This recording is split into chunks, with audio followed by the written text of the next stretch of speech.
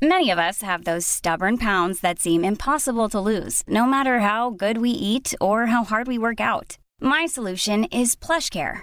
PlushCare is a leading telehealth provider with doctors who are there for you day and night to partner with you in your weight loss journey. They can prescribe FDA-approved weight loss medications like Wegovy and Zepbound for those who qualify. Plus, they accept most insurance plans. To get started, visit plushcare.com/weightloss. That's plushcare.com/weightloss. Hiring for your small business? If you're not looking for professionals on LinkedIn, you're looking in the wrong place. That's like looking for your car keys in a fish tank.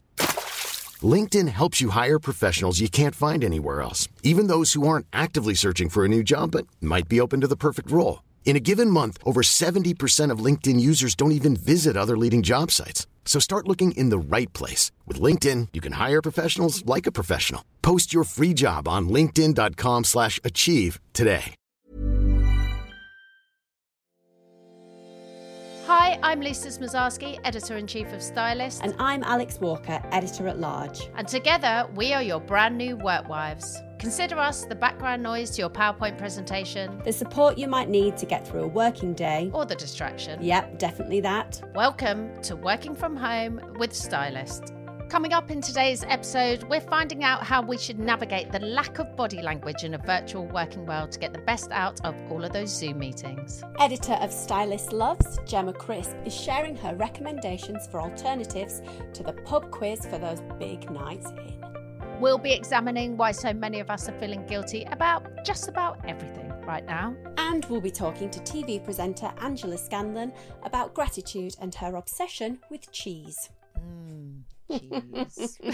You're going to have a lot of opinions about that list, just so you know. Aside from thinking about cheese, this week, I have to say, has been all about the Zoom meeting. I think I've probably spent about 25 hours chatting to people on Zoom, and I am knackered. It's exhausting. Honestly, every time I see those windows flash up on my laptop, I'm like, oh, here we go again. But obviously it is becoming the new normal. And I think as lockdown continues and obviously a continuation of social distancing, we're probably going to have to get used to the idea of Zoom meetings and being able to use them properly, because I don't think they replace a meeting in the traditional way. They sort of serve a different purpose. Yeah, I think something I've talked about with the team is it's really difficult to be creative in a Zoom meeting. There's something about not being able to see a person in person where you don't have the same instincts, I think. So to me, they're much more perfunctory than a typical meeting. It's a much more quick chat, quick approval system. I find it much harder to, I guess it's because I can't read people. I spend a lot of time with it, looking at people. I guess you don't realise those little body signals that you see when you can feel the energy from someone in a room. I can feel when people are excited about something. And I'm finding that really hard. I'm having it, how's everybody feeling today? And if I don't get that energy that I would have got in the room, it makes me feel like everybody's really flat, when actually they're probably not. It's just because I can't feel the energy in the room. I mean, it does make you realise how much you use that sixth or seventh sense, whichever it is. But actually, in terms of going, I can tell if you're happy, I can tell if you're sad, I can tell if you're energized, I can tell if you're down. And I think that's particularly hard when you don't know people very well. A friend of mine went and had a job interview on Zoom last week for a very... I can't imagine how hard that is. ...important position. And actually, again, meeting strangers, having to hold yourself in a certain way. And this will become more normal as all those meetings we postponed with people, outside of our workplace have to take place on Zoom. And that's kind of freaking me out a bit, actually, because I, like you, realise how much I need all those nonverbal signals. Yeah, and, I was thinking as well, like...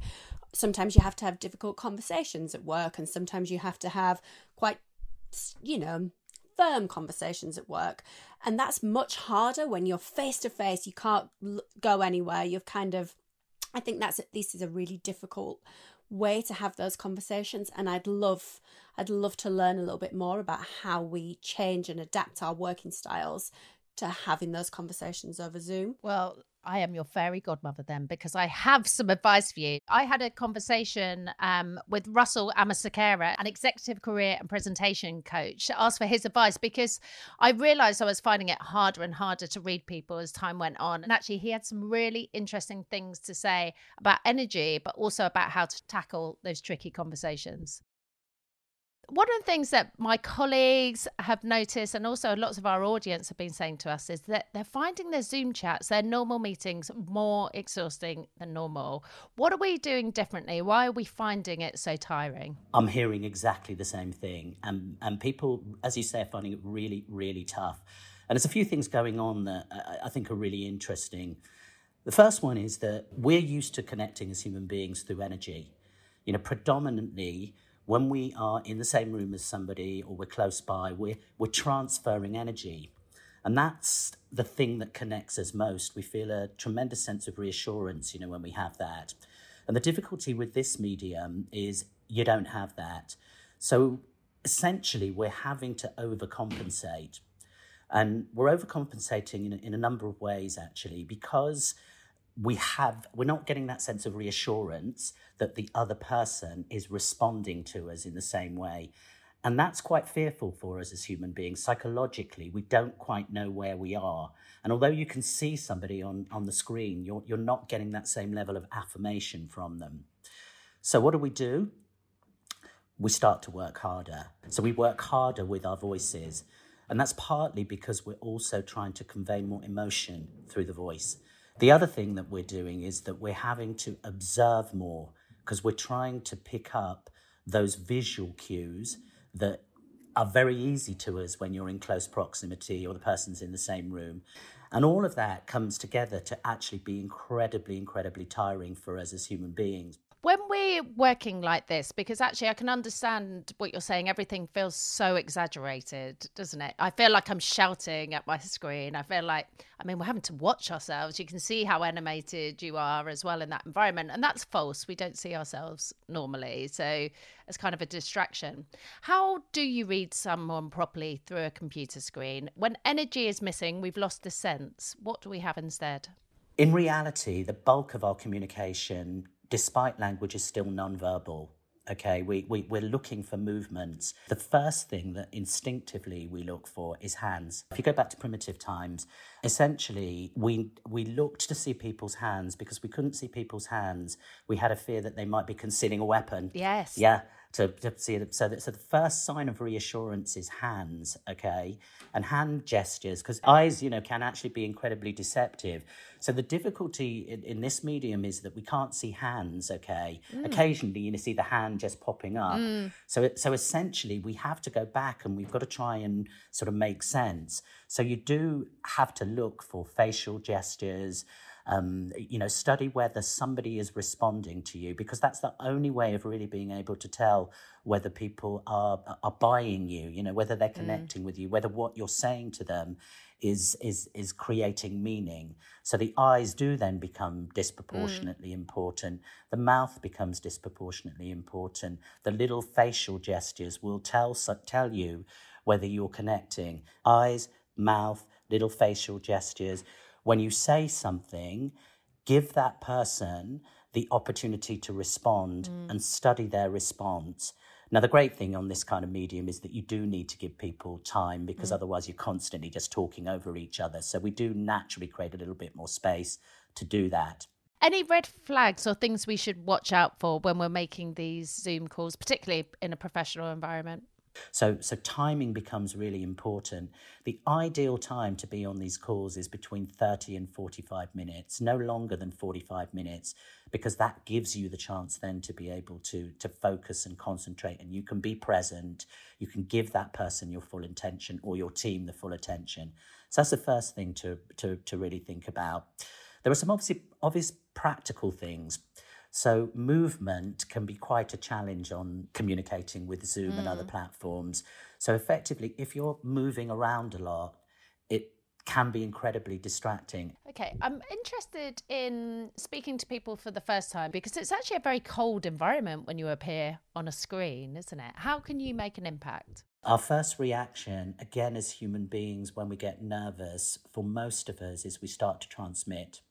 we feel that need to say something, and that becomes even more exacerbated through Zoom and these other platforms, because effectively we go, right, okay, I've got to seize this, and then two things happen. We often start to gabble, and then we wonder what's coming out of our mouth actually, but it's just that sort of sense of I need to make a connection. And the other thing that happens is it hits our stress button. So we tend to breathe faster, and we tend to breathe more shallow. And you can feel it happen to yourself when you feel nervous, actually. We start to, and we start to breathe faster, which makes you then speed up even more. And the key to this kind of communication, particularly when you meet somebody for the first time and you really want to make an impression, is create space. Just give yourself that moment to pause and give yourself a chance to take in, allow the other person the space to speak. Absolutely. Finally, how do you handle a difficult conversation? Look, difficult conversations are challenging at the best of times, but empathy becomes really important. And that is, again, when we use this kind of medium, there is a tendency for us to focus more on our transmission. And I have this little tool that I use actually, which is doubly effective when you're working on one of these platforms, which is to ask yourself essentially three things. So, what is that person thinking? Okay, just allow yourself to just spend a minute before that difficult conversation. What is that person thinking? What do you think is in their mind? Second one, how are they feeling? Okay, how are they feeling? What might be their emotional state at that particular time because of the need to have that conversation. Okay, and then thirdly, and this is really important, is what does that person need? Things like empathy, compassion, kindness absolutely come through that ability to be able to physically connect with and energetically connect with people. And you just can't do it using this kind of medium. God, he's really made me think actually how susceptible I am to energy and to people's energy, and how much not sensing that energy really makes me feel quite nervous and overcompensate and worry about what they're thinking and feeling when actually they're probably completely fine. It's all me. So that was really interesting. And also just how much extra energy you put in when you can't feel theirs, and why that would make you feel tired. Yeah, that I have to say, the idea of giving space, allowing space, being comfortable with space was definitely the thing I took away. When I spoke to Russell the day before I'd met someone for the first time using Zoom, and she'd, we'd both done our greetings. Hi, how are you? Very friendly, over smiley. And then she said something, and I went into the longest anecdote, which had nothing to do with anything. And as I was talking, I was thinking, why am I saying this? So I started talking about my husband, started talking about a holiday I've been on. And suddenly I was like, I really, really need to stop talking. So when he was talking about the gabble, I thought, oh my God, that actually is me. And maybe he said that because I did that at the beginning of our chat. So I think that's definitely what I will take away from that as well. Russell is currently holding regular workshops online, and you can also find out more on his website, pearlsandpoison.com. Now, I'm really excited to say we're joined by Gemma Crisp, the editor of Stylist Loves, our daily recommendations email. And let's be honest, all-round social butterfly. How are you coping with your clipped wings, Gemma? Oh, I have to admit that I'm not loving life as much as I normally do right now, but that's kind of understandable given we're in, 7th week of lockdown? 6th week? Lost count, Lisa. Time goes by in a strange way. Alex and I always go to Gemma normally for our recommendations, because she is the person who knows every single restaurant, travels all the time. This is why you are, of course, the editor of Stylist Loves. So tell us a bit about Stylist Loves. Stylist Loves is an email that we send out Tuesdays to Fridays. We've adapted the content because of lockdown recently. So normally we'd be doing restaurant reviews and pop-ups, but now it's very much about, recipes to bake and things to do during lockdown, like virtual art classes and nice things to do to keep you guys going insane from boredom. So you've still got all the recommendations for us, which makes me very excited. So Alex and I were talking last week about the fact that we're a bit over the quiz. We've done more quizzes now this year or over this past month than we've ever done in our whole lives. Every night feels like studying for your A-levels again. More random, boring facts. So we wanted some ideas, Gemma. I know that you've been doing lots of research. You've got some great things that we can do. I do indeed. And I'm going to admit that I usually hate what I call forced fun. Things like escape rooms are my idea of absolute I mean, you're wrong. hell. You're wrong, obviously. Forced fun is the best type of fun. You two are the complete opposite ends of the scale here. And yet we're such good friends. It's so ironic. And I've made her have forced fun, so she can deny it, but it does happen. I also find it helps to schedule something on a Friday night to mark the start of the weekend, because as we all know, there's not much delineation between work and home right now. So I'm really interested in Dabba's Social Bingo, which is a bingo hall in East London that opened just over a year ago. They've launched something that's called Quingo, and it is a virtual bingo flavoured quiz. So what that means is that all the answers are numbers. And that's on Friday and Saturday nights via Zoom. So how it works is that before the game starts, you're emailed your tickets, and you can either print them off or do the numbers on your phone if you don't have a printer at home, which not many people do. And then once you have a line or a full house, you call out Quingo, and the host, who's like a comedian and very funny and there's lots of like party tunes, goes through your numbers, and you obviously, like normal bingo, if you've got a full line or a full house, then you win a prize. Now these prizes are quite good because they're things like Uber Eats vouchers or 3 months movie subscriptions. So it's good things that you can use right now. They're very nice. Now, it's £9, and you can pay £4 for an extra sheet of numbers to increase your chance of winning. And the lovely thing is that 10% of ticket sales go to Hospitality Action, which is a charity that's helping hospitality workers affected by the coronavirus. So if you want to get involved in Quingo, the website is dabbas.bingo, and it is on Friday and Saturday nights, and I suggest everyone gets involved because that's my kind of forced fun. Yeah, it sounds good. I like the idea of booking something in on a Friday night. I'm quite tempted at the moment about doing Secret Cinema's Secret Sofa Nights, which are also on a Friday. So obviously following the premise of their very famous immersive events, they're streaming the films live, that you can do some activities around it. They set you a dress code. They give you things to eat and drink. And you don't find out what the film's going to be until the Tuesday. It's a similar sort of price. That's £10. And they were doing Moulin Rouge last week, which is actually one of my favourite films. So that was very exciting. I think that's going to be a really good thing to do, to actually book things in for your weekend. Delineation, I like that. Speaking of booking things in for the weekend, I know a lot of people have said they don't have the attention span to read during lockdown, but you are a fan of literature. You will be pleased to know that this weekend coming, there's a 3-day virtual book festival by BBC Arts, and it's bringing together the best of all the cancelled literary festivals that would be going on around now. And it's being broadcast over the Maybank holiday weekend. It's got video interviews, panel discussions. And on Friday, just to pick out some highlights that I'm quite excited about, at 10 a.m. you've got Maggie O'Farrell, who's one of my favourite authors. She's just released Hamnet, which has become a massive big bestseller. Then on Saturday you got the one and only Marian Keyes. And she's discussing writing, finding, using your voice, growing into your own skin. And that conversation is with the co-founder of the Women's Equality Party, Catherine Meyer. Oh, interesting, yeah. And then 6:00 on Saturday, you've got the author of Killing Eve. Wow. I think a lot of people forget that Killing Eve is actually a series of novels before it became a smash hit TV show. So Luke Jennings is going to be talking about what drove him to create his female-centred thriller. And then closing the event on Monday at 6:00 is the Booker Prize winner, Bernardine Evaristo. Wow, and what lineup. she's going to be talking, about girl, woman, and other.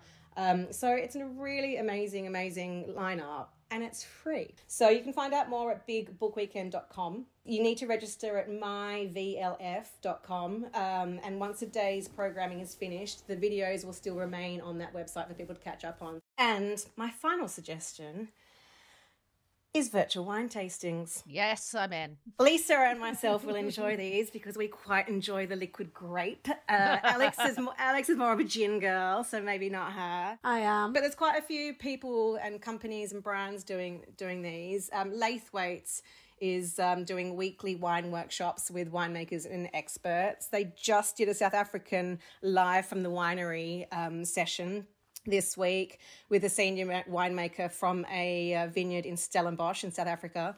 What I like about this is that you can order bottles beforehand. You register, and for this one, the South African one, they sent 3 bottles of white wine from that particular vineyard. It was £60, but you don't have to order the wine. The masterclasses are free, so you can just log in. It's a Zoom situation like most things are these days. And so they're very much like, if you want to just crack open your favourite South African wine and just join in, you can. So there's no pressure, but you still get to join the party per se. And as my mother says at the moment, drinking international wine is the only way to travel these days. Oh, I love that. I love how much your mum is a total travel nut like you. You clearly got it. She from just her. ordered a case of Georgian wine to be delivered to Wow. her place in Tasmania, Wow. Australia. So, go You see Tina. where you get it, don't you?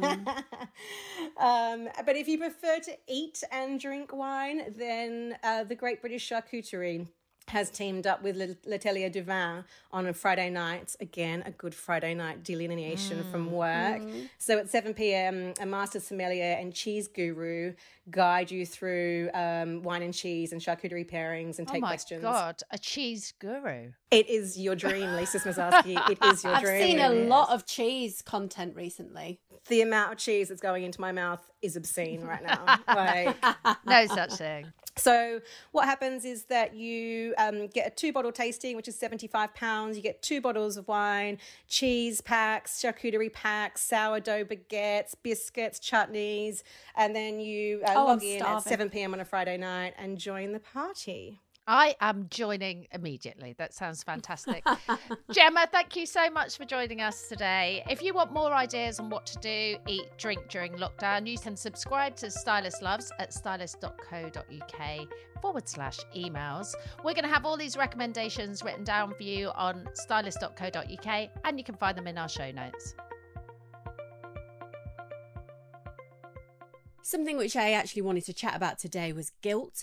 It's something that I do tend to be prone to anyway, but I've really noticed it being quite exacerbated this week. And I think what it is I am tending to feel really guilty whenever I have any sort of negative emotion. So if I feel really flat that, I'm stuck in the house again, or I feel flat that, maybe I've got to do another Zoom work chat, I feel really guilty that I'm not feeling appreciative of the fact that I am able to work, or the fact that I am safe at home when I know that that's not the case for other people.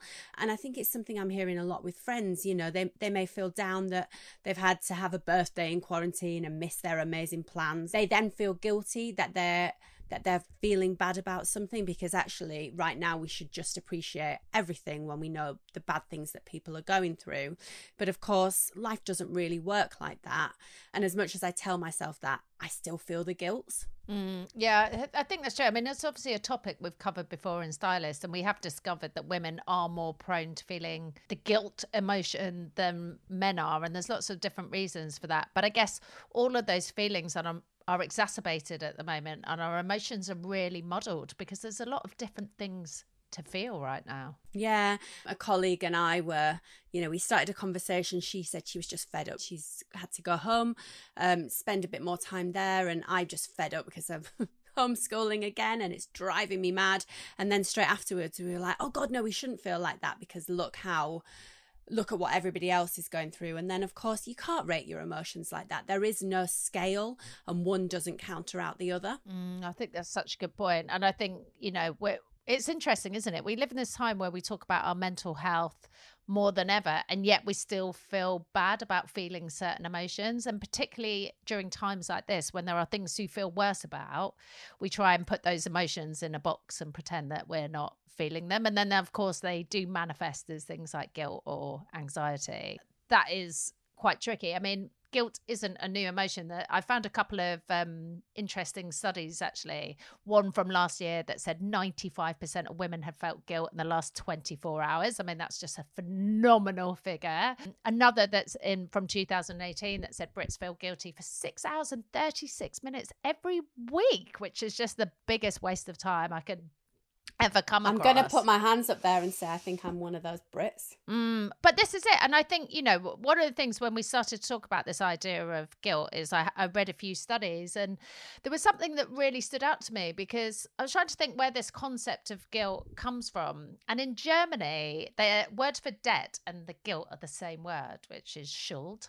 And actually, I thought that's interesting, because really guilt, that is so true. Guilt is about feeling indebted. It's feeling bad to a person. It's feeling like we owe someone something, or we haven't done something. So true. That is, just about to fall asleep at night, and then it's like, knock, knock, knock. These are all the things you didn't do today. It's never, these are the things that you did do. Well done, you. Or at least it certainly isn't for me and most of the people I know.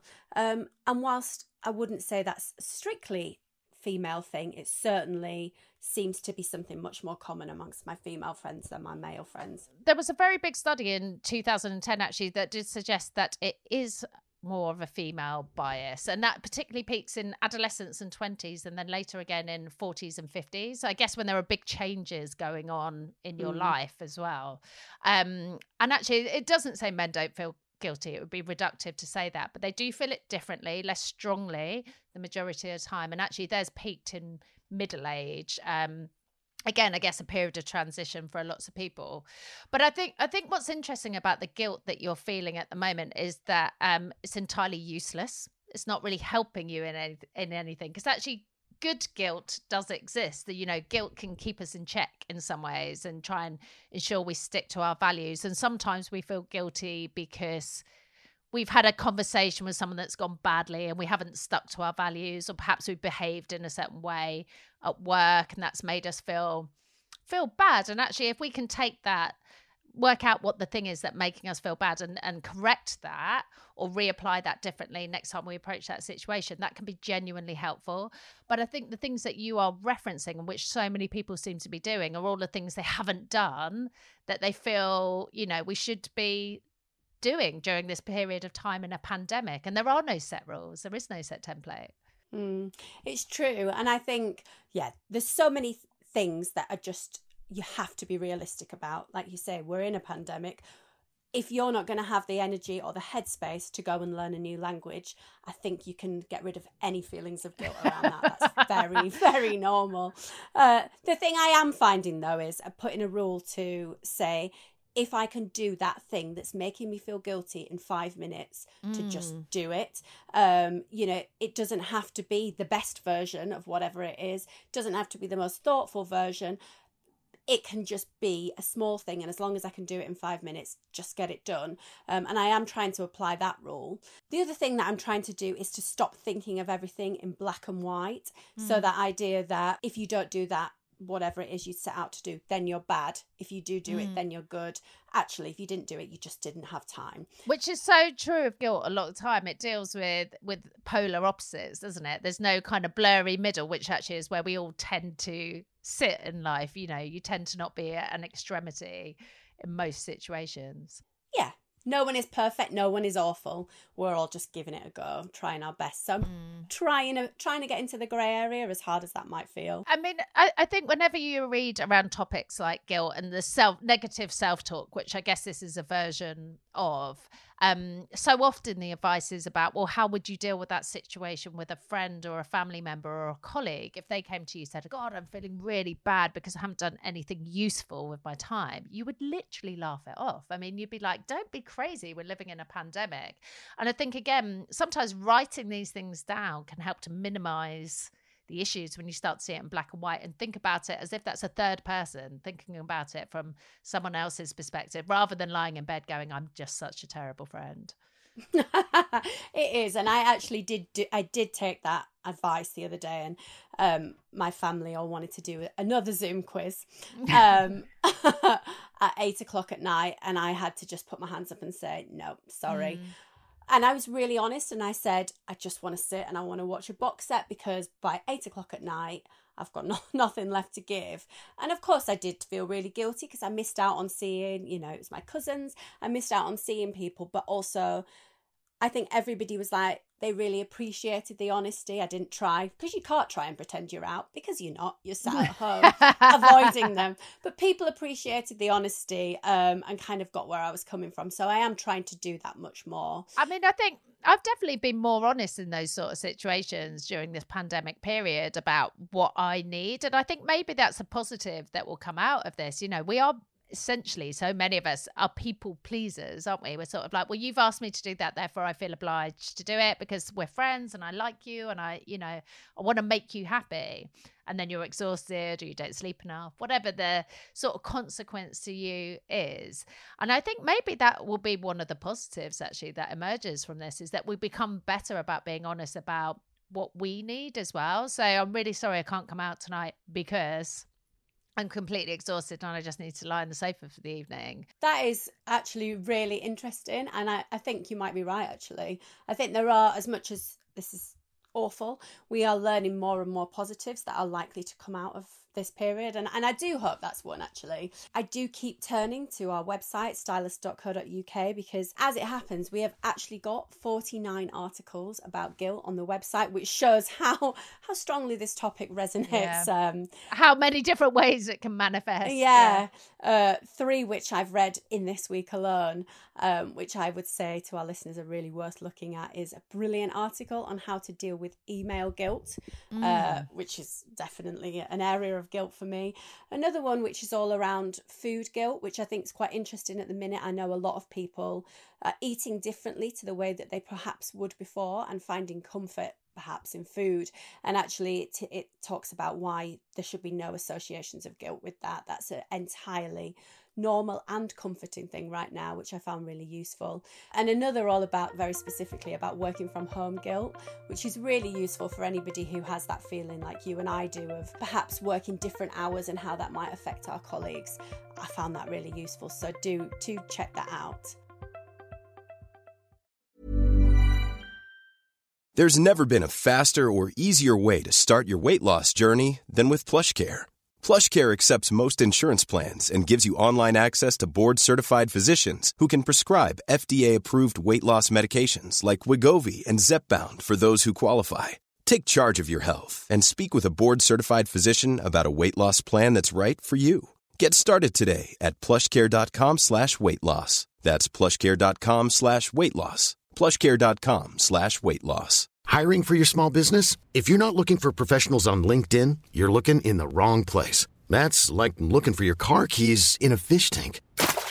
LinkedIn helps you hire professionals you can't find anywhere else, even those who aren't actively searching for a new job but might be open to the perfect role. In a given month, over 70% of LinkedIn users don't even visit other leading job sites. So start looking in the right place. With LinkedIn, you can hire professionals like a professional. Post your free job on linkedin.com/achieve today. Hold up. What was that? Boring. No flavor. That was as bad as those leftovers you ate all week. Keke Palmer here. And it's time to say hello to something fresh and guilt-free. Hello Fresh. Jazz up dinner with pecan-crusted chicken or garlic butter shrimp scampi. Now that's music to my mouth. Hello Fresh. Let's get this dinner party started. Discover all the delicious possibilities at HelloFresh.com. Earlier this week, I spoke to the really lovely and very funny TV presenter Angela Scanlon about how she's coping with lockdown and why she thinks it is so important right now to talk about the things that you're grateful for. She's actually got an excellent podcast called Thanks a Million, said in her very Irish accent, much better than I just did then, which is all about the things that we're grateful for. She's got excellent guests like Marianne Keyes, Fleabag's Sean Clifford, filmmaker John Ronson talking about the things that they're grateful for. She's also presenting a TV show called Your Home Made Perfect on BBC Two every Tuesday, which is proving a real ratings hit. I think everybody is obsessed with their homes right now. And finally, she gave me her top 5 cheeses. Lisa, which you are going to love, although I hope you're not too judgmental of, because I know you have a lot of cheese judgment. I have a lot of opinions in life generally, but when it comes to cheese, goodness me, I really, that excites me. I have to say, she sounds like a woman after my own heart. Hi, Angela. I thought we'd start if you could tell me a little bit about how you're finding lockdown and what's been getting you through. I think we're at week 7, is it now? Oh, it feels like longer because I was in Ireland. I was starting to record a chat show in Ireland, and so I was there for a couple of weeks and they locked down sooner. So I feel like it's been a little bit longer than that. And I guess maybe like everybody, I'm oscillating between feeling on the one hand relief, like, oh my God, suddenly I've been able to jump out of the hamster wheel, and what was about to be an absolutely mental few months, everything just, you know, cleared. And there's a kind of, like a bit of a sigh of relief. Can be quite competitive, and sometimes I find it hard when you look around and you're like, oh my God, everyone seems to be doing so much. And actually, the truth is that nobody can, and therefore we can all kind of relax into this. It's a little bit like Christmas. When you know everyone's off over Christmas, it gives you that breather. Exactly like that. Because when you're on holidays, people are still beavering away, but Christmas is like free for all. So a little bit like that. But then the reality of it and the kind of uncertainty of the duration, the worry, you know, I suddenly feel very far away from home. I travel over and back. I work a good bit in Ireland. I see my parents all the time and my siblings and my, you know, husband's family and everyone. Obviously, I've moved away, but I've always been very transient over and back. And suddenly we've not been there for now, you know, weeks, but with no idea when we'll be there. And I do feel very distant, I guess. My sister's a nurse and she has gone back off parental leave onto the front line, so I worry about her. So yeah, like massive respect, but also, oh, really? Do you have to do it?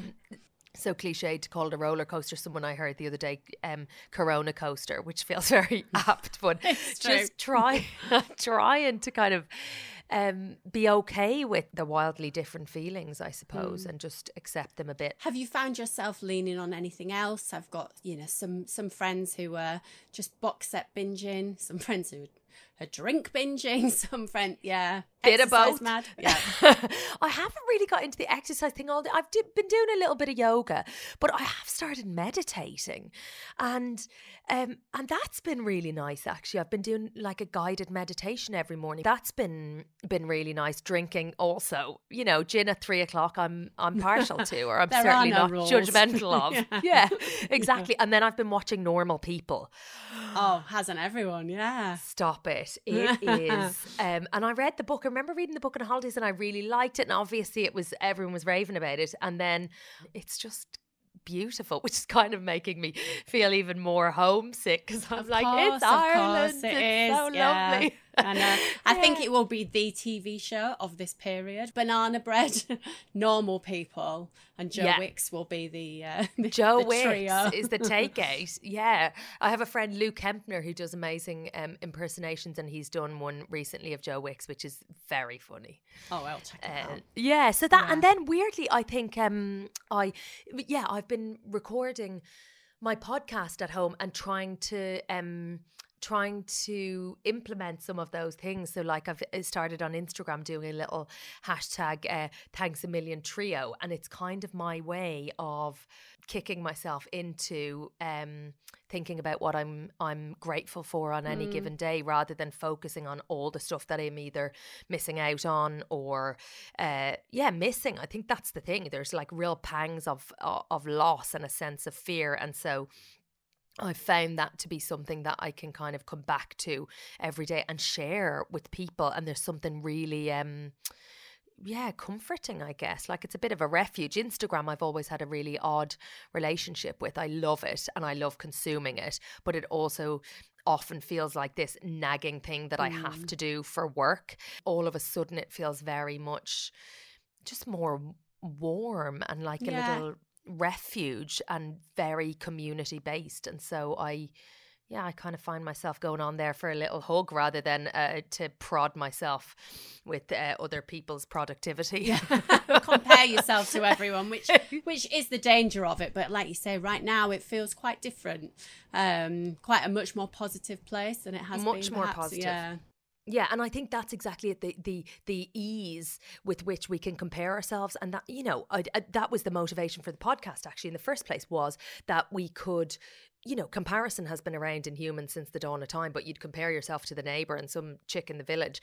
Whereas now you can literally, before leaving bed, compare yourself with the most accomplished humans in the world and feel like, you know, crap.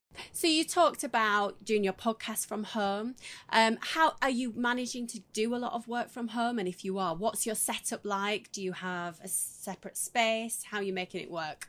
The good thing, I think, is that maybe previously I would have separated. I kind of, you know, if I'm in work mode, not like my child doesn't exist, but I kind of present in a way that, like, don't worry, I'm on form, I'm in work mode, therefore it's separate. And I never would have, you know, if I was on a work call from home, I would have made sure that that was under control. Whereas now, I think I would absolutely, you know, she'll sit up on my knee if she wombles in or if she's upset. It's okay to have a conversation where you're like, oh, really sorry. There's a kind of understanding, I think, from people, which has allowed the lines to blur a bit, or us to be a bit more tolerant. I think that is going to be such a positive thing to take from this, actually, this blurring of those lines and realising you can be a parent and be good at your job, and the two can sometimes mix if they need to. Yeah. And that you don't have to deny that big part of yourself to be deemed a, you know, an effective professional. And I didn't even realise that I did that until I was forced to kind of include her in some of those conversations. And I'm like, oh wow, I'm sorry, Bun. So obviously gratitude is a big theme in your podcast and also in what you're saying about on Instagram. What do you feel like you will take from this period and say, yeah, I'm really going out of this feeling so thankful that I've got these things? I mean, I kind of joke with the thanks a million. That's the name of the podcast, by the way. But I talk about cheese quite a lot. But I feel like you're looking for something a little more profound. Cheese is fine. I'm fine with okay, cheese. You're fine with cheese. I'm fine with cheese. So my theory is that cheese has just come into its own in a way that we took for granted before. You know, grated. I just had some blue cheese with honey drizzled on a bit of toast. I feel like I've just had a Michelin star meal. You can eat it in lumps. You can put it with, you know, a pear and pretend it's a cheese board. You can have toasties, which are literally the most comforting food in life, you know, grated over pasta. So I think it's just really come into its own. So yeah, that. And I think the kind of slower pace, I found myself actually really enjoying eating in. I didn't realise how dependent I had become on grabbing porridge in Pret and then having my lunch over a meeting with somebody and then having a takeaway in the evening because it was busy, and it just sitting down to have boiled eggs and a bit of asparagus, which is so very fancy, and dipping it in, and actually the kind of satisfaction, like, and this will be very normal for a lot of people, but yeah, the kind of joy of just doing quite homely things, which is just, you know, aside from hoovering, I've been surprised. So given how grateful you are for cheese, we thought it would be an excellent idea to have you rate from 5 to number 1, number 1 being your favourite. Rank your cheeses. I am going to start number 5. This is more for my daughter, but, you know, there's a universal kind of joy that it brings. It's a Babybel. Yeah, I love a Babybel. I mean, it's cute. Even the way it's packaged in that little red waxy ball makes it feel like a present. It's like a Kinder Surprise, but without the crap in it. So I think, yeah, Babybel. Let's go Babybel first. So number 4 would be a Manchego. Nice. Okay, now I'm blurred. I'm going between brands and just like types. I don't care what it is. Get it in a deli. Get it wherever you want. It's a hard cheese. It's quite subtle. I think it might be a sheep's cheese, but I'm now revealing myself as an absolute novice. I think it is. I think it is, okay? I think it is, yeah. And it's just gorgeous. And you don't need it with anything. Sometimes I find I like quince, I'm posh. And sometimes I like to I need a sweet thing like a date or a relish or something. Manchego. Yeah, oh, lovely. But I could eat manchego without any of it, like literally like an apple. Just by the block. By the block. So that's up there. Then where are we going? Oh, Cashel Blue. So this is an Irish cheese and it's, blue. And it's like quite stinky, but also just a bit violent. Violent cheese. This definitely needs a bit of honey or a bit of sweetness, but like it cuts through. It doesn't mess about. It's quite a serious cheese. It packs a punch. I feel like Greg Wallace would say that in MasterChef. And it's you get a bit of bang for your buck. So yeah, Cashel Blue. Okay, and then we are gonna go from there to Mont d'Or. It is creamier than any brie or any camembert you'll ever have. I think it's made in a very specific place somewhere high in the mountains. In Mont d'Or. In that place. In that place. Something to do with the altitude that makes it. Anyway, it's like double cream instead of single. Nice. And it is divine. I mean, it's archery clogging. It is oozy and gooey and it's delicious. Chef's kiss. And then finally, it's going to be a good, trusty, unpretentious cheddar. Horgan's mature cheddar, to be specific. Yeah. None of this kind of wishy-washy cheddar that there's no real point in it. Like, you want a bit of a slap around the face when you're having You want cheddar. a sharp cheddar. Boom. Now you're talking. So have I done 5? Was that have. 5? They were brilliant. Okay, 5. great. Yes. Thanks. Thank you. I mean, I'm pretty much on board with everything she's just said, which I know is unusual. I like to be slightly antagonistic around these lists. But the Baby Bell, excellent choice. Cheap, chewy cheese, lovely. Manchego, lovely. Brie, oozy brie, top of my list. I think if I was doing this ranking, I would have had a halloumi in there. I think it's controversial. It's not in the list. That is controversial. It is, God, the most, brilliant dinner time cheese. She's gone for like an after dinner cheese list, I think. Apart from the cheddar, I would never put that on a cheese board. But my absolute favourite, and maybe she's just not come across it yet because I feel like I can convert her to this, is something called a Pied d'Anglois, probably not to pronounce like that, which is a circle of cheese, like a mini camembert sort of shape. But if you leave it out of the fridge for an hour, it is the ooziest, creamiest, most delicious thing I have ever come across in my life. I will say it's a bit of a stinker. If you leave it in the fridge for too long, it smells. I went away on a girls' weekend, had it in the boot. They were very, very annoyed with me. They're like, why the hell have you brought a cheese? But to be honest, everyone found it delicious. That is my cheese list. I know you're not a cheese fan, so this probably isn't one for you, is it? Baby Bell all round, mini cheddar. My favourite cheese on her list is a Baby Bell, which I think tells you where I do love Manchego as well, actually, but it tells you where my head's at cheese-wise. You can hear more of the very lovely cheese-loving Angela on her podcast. Thanks a million. Before we get back to our Zoom calls, we want to leave you with a few of our recommendations. These are our own recommendations, things we're getting excited about this week, right? That's right, yeah. Go on, you kick off. Tell me yours and I'll work out if mine are worthy of mentioning. Okay, all right. Well, this week I'm planning to eat a Pizza Pilgrim at-home frying pan pizza. Now, I don't know if you've seen these. I've seen these. Have you? I have. They're yes, very they exciting. Look brilliant. So Pizza Pilgrim, obviously a kind of boutique pizza chain. An excellent pizza chain. Yeah, I mean, they are really very, very good. And what they've done is they've invented this at-home kit, which you can have posted to you, where you can sort of replicate one of their, I think it's like a margarita recipe at home. It's £15, which gives you enough for 2 people. And I'm very excited about the idea of making a pizza in a frying pan. It still does go in the oven. I checked out the instructions. But yes, I'm going to try and eat that. They were sold out. So if you fancy a go, do pre-register now because it looks very exciting. I do recommend it. I saw this brilliant thing that Scribbler are doing, the card chain, and they basically have set up a load of thank you to the NHS cards, and you can order from them. You can send a note sort of saying what do you want to thank the NHS for, and they'll cover some of the costs of that as well. So I thought it was a really lovely thing, a nice way to just sort of share how you're feeling. And drinking, I'm not a massive cocktail drinker actually, but I've been very overwhelmed by all the pretty pictures of cocktails that I'm seeing on Instagram at the moment. And I thought, maybe I should up my game and give it a go. It looks quite good fun. So I saw a recipe, I'm probably going to say this wrong, for a picante cocktail. How do you say that? The one with the chili. Picante, yeah. Salty chili one. Yeah, everybody is making picantes at the minute.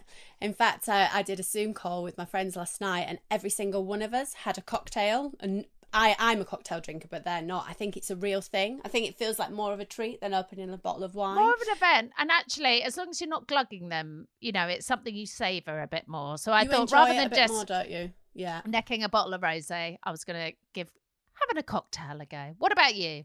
Eating, I am going to try this Monday. I don't know if you've seen it, but Giz and Green, so that's Gizzy Erskine and Professor Green, are doing this thing where they take really popular takeaways and she gives her recipe for them. It's a bit of a cook-along thing. But this Monday, it is a Nando's peri-peri chicken with spicy rice, and I am a Nando's fan. So I'm going to give that one a go. I'm also doing something food-based as well. Oh, surprise. I know. What a greedy woman. I am sending these Pasta Evangelist, amazing fresh pasta company, but they're doing care packages that you can send to your friends, family members. So I'm sending them to my friends. They are £25 each, but you get 3 recipes for pasta that you can make in under 10 minutes, and they donate £5 of that to Age UK. So I thought that would be a really nice thing to send to a few of my friends that I'm thinking about. And drinking, I'm the same. Cocktails, as I said. I am working my way through the Soho House book. There's a big section of cocktails. I say I am doing, my husband's making them for me. Nice. So I've been drinking a lot of Eastern Standards, which is my favourite cocktail. Oh, it sounds like a delicious week. You can find all of our recommendations in the show notes, in the podcast art, and on our website, stylist.co.uk. Do leave your comments and suggestions of things you'd like to hear more about in a podcast store too. And don't forget to subscribe to this series to ensure you don't miss out on next week's chats with Stacey Dooley, who'll be chatting to us about her work life from home, and with stylist columnist Billy Battier, who will be talking to us about her fears about coming out of lockdown. Thank you so much for listening to Working From Home with Stylists. Stay safe and we'll be back soon.